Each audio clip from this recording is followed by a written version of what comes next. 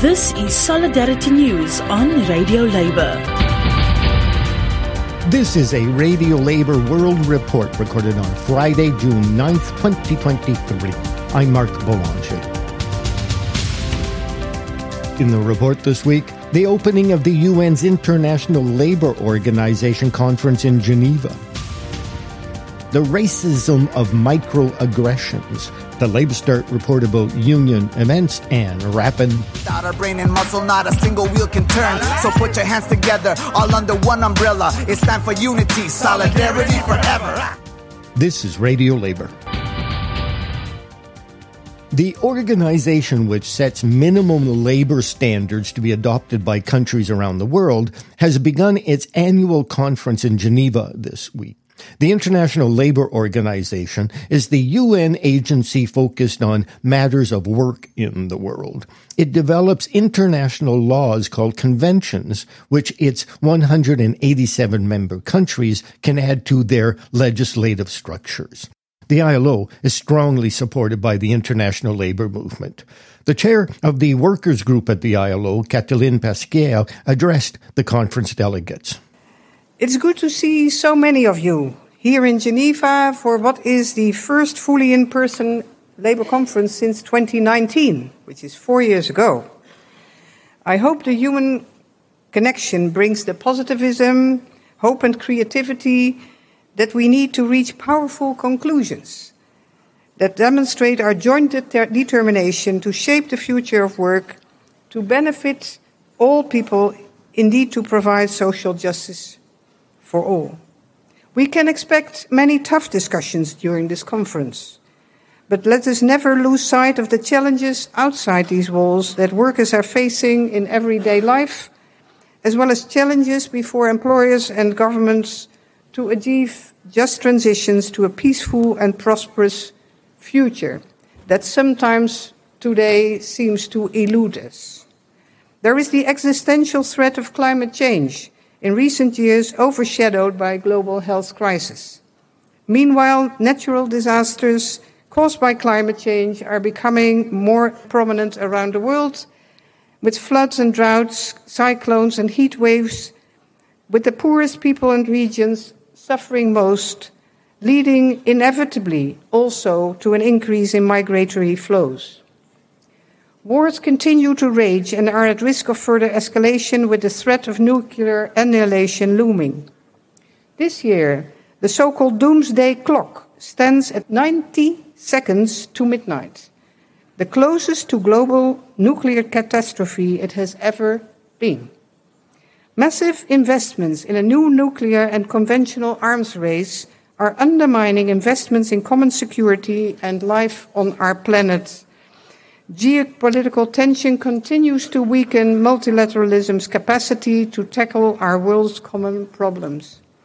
Daunting news messages warn us that artificial intelligence will overtake humanity if we don't take control.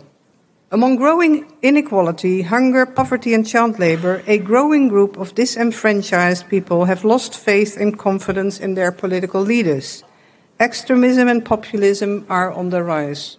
Freedom of association and collective bargaining remain the most important and challenging fundamental rights to be achieved, especially as they are in the ILO, the enabling rights necessary to achieve all other rights. Changes in work patterns and the abusive use of temporary and short-term contracts have resulted in massive job insecurity and undermined freedom of association, collective bargaining and access to labour protection. In this digital age of platform, gig and telework, working time requires us to think how the minimum standards enshrined in the conventions and recommendations can effectively be respected in the contemporary world of work. In our view, this cannot be done without making sure that people are guaranteed a living wage without having to work overtime.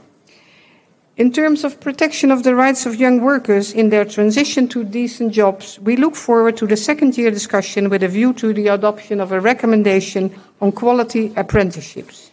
Clearly, the recommendation should aim to elevate the global standard for apprenticeships, to protect our youngsters from exploitation, rather than lower the standard under pressure of the market demand for cheap labor at the expense of their, and therefore also our, future. They may be small, but microaggressive racist comments in the workplace can have big effects on racialized or marginalized people. To explore the effects of microaggression, the International Labour Organization has produced a book which discusses the topic. The ILO is the specialized agency of the United Nations focused on matters of work in the world. It recently produced a podcast which explored microaggression at work. The podcast was hosted by Rosalind Yard, the Chief of News and Media in the ILO's Department of Communication. Her guest was Marliane Lopez, the coordinator of the Interdisciplinary Studies in Sexuality program at the Simone de Beauvoir Institute at Concordia University in Montreal. Ms. Lopez is also vice president of the Fédération des Femmes du Québec. Here's Ms. Yard with her first question for Ms. Lopez. It seems we hear the buzzwords diversity and inclusion all the time, and the need to create more inclusive labour markets for all. But how does that reflect in workplaces? Is the overt racism of previous eras a thing of the past, or is there still much work to be done to achieve a level playing field in the world of work? The ILO has recently published a book called The Future of Diversity. It explores the biases and stereotypes that lead to discrimination and violence in workplaces and the policies that are needed to address structural inequalities. With me is Marliane Lopez, coordinator of the Simone de Beauvoir Institute at Concordia University, Montreal, Canada. Marliane is the co-author of one of the chapters in the book, which explores Black women's experiences in feminist workplaces. Marliane, in this book, The Future of Diversity, you focus on Black women in feminist workplaces and also address the issue of violence in the workplace, which includes microaggressions. Can you explain, Marliane, what this actually means? In the context of Black women's experience, we talk about gendered and racial aggressions and how they intersect. So for us, microaggressions can be harmful comments or actions that usually target minority groups. So in our chapter, we address those that target Black women. And they're called microaggressions because they are usually normalized in the workplace. They're frequent and repeated, but they're not micro in their impact. They have proven to have very harmful impact on Black women's life, mental health, physical health, etc. So, can you give some examples? I know that in your chapter, there are quite a few examples. We interviewed several Black women in our research, and a lot of anecdotes came out of experience of microaggressions, such as comments about hair, skin, body figure, comments about Black men, addressing a Black woman as being scary or intimidating. So these are some of the examples that came up in our research. Do you believe there will ever be real change, or will the research, will the reports, will they just gather in dust? Or I don't want to be pessimistic, but do you imagine that there will be some change? Yeah, I'm hopeful, but I'm hopeful in the context of folks that are working beyond diversity towards equity. Because like I stated before, we're talking about systemic forms of discrimination. And just by embracing diversity, we're not going to address the systemic forms, the historic forms of discrimination and the historic barriers that have affected minority groups in the workplace. So while it is important to value diversity, it is insufficient, in my opinion. There needs to be concrete work towards equity in order for, in the long term, in a sustainable way, minority groups benefit and are able to move and flourish within the workplace. Here with his report about union events is LabourStart correspondent Derek Blackadder. This week, our top story section included links to the news that union leader Selma Atebe has been released after almost a year in a Turkish prison. Comrade Selma, an activist and chair of the Health and Social Care Workers Union's Women's Commission, will remain under house arrest, but this is seen as a big step towards complete freedom. Other top stories this week include the latest national one-day walkout against pension rollbacks in France, calls for Iran to be expelled from the International Labour Organization, and a survey of sex workers' unions in several countries, which reveals that queer workers are taking on significant leadership positions. A random sample from our news pages includes articles about the first crop of students to complete a union internship program in Antigua and Barbuda, a watershed decision in Kenya that requires Meta to provide mental health care to Facebook and Instagram moderators, and the news that Romanian healthcare workers are joining the wave of strikes by overstressed co-workers around the world.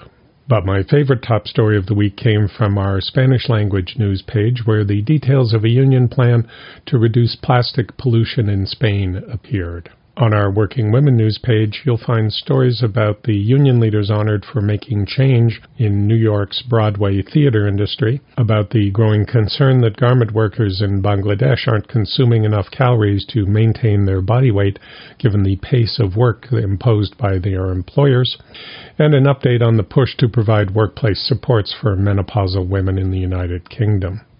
Stories appearing on our Health and Safety page and Newswire this week include the New Zealand Nurses Union's bargaining table push on health and safety issues, what the out-of-control forest fires burning across Canada mean for that country's firefighters, and the results of a survey by Global Union Federation UNI on the effects of shift work on building maintenance workers.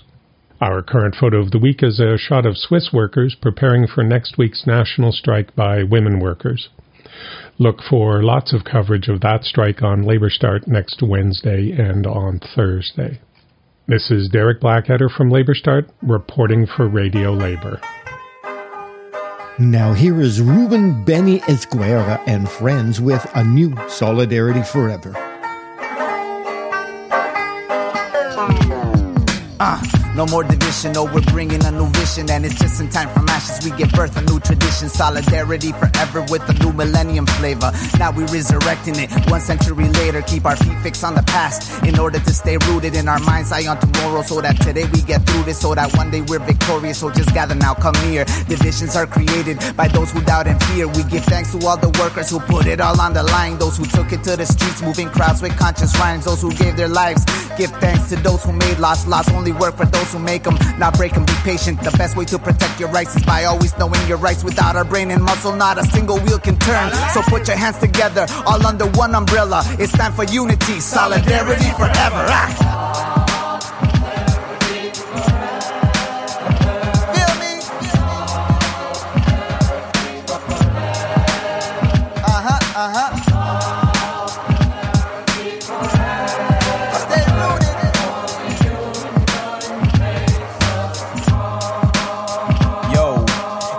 Never seem to help the people prosper. Your money's being hoarded and the people are unsupported. Social welfare's been aborted, labor crimes go unreported. When we try to fight back, it seems we can't afford it. We try to be united, but they're implementing laws that are keeping us divided. They're commodifying labor, then they're bidding for the lowest. They're thinking that it's clever, but we know it's something better. Solidarity forever. Now jobs are disappearing and all we're ever hearing is pay a lot more, get paid a little less. Work a little harder, then work a little longer. But we're taking it no longer. We're decided we're uniting, cause together we are stronger. The unions got our back, CBAs, protections, better wages, a fact. So we're making our choice and we're making some noise. We're walking with poise and we're raising our voice. We're singing.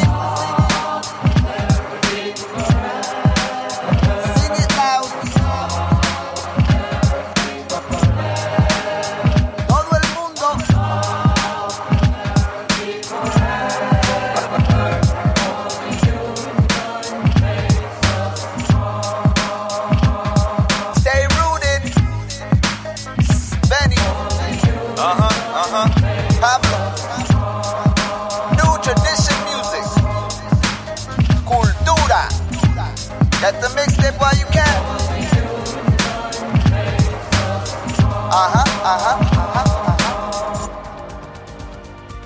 And that's it. Labor news you can use. I'm Mark Boulanger. Thank you for listening. And remember, it is all about global solidarity.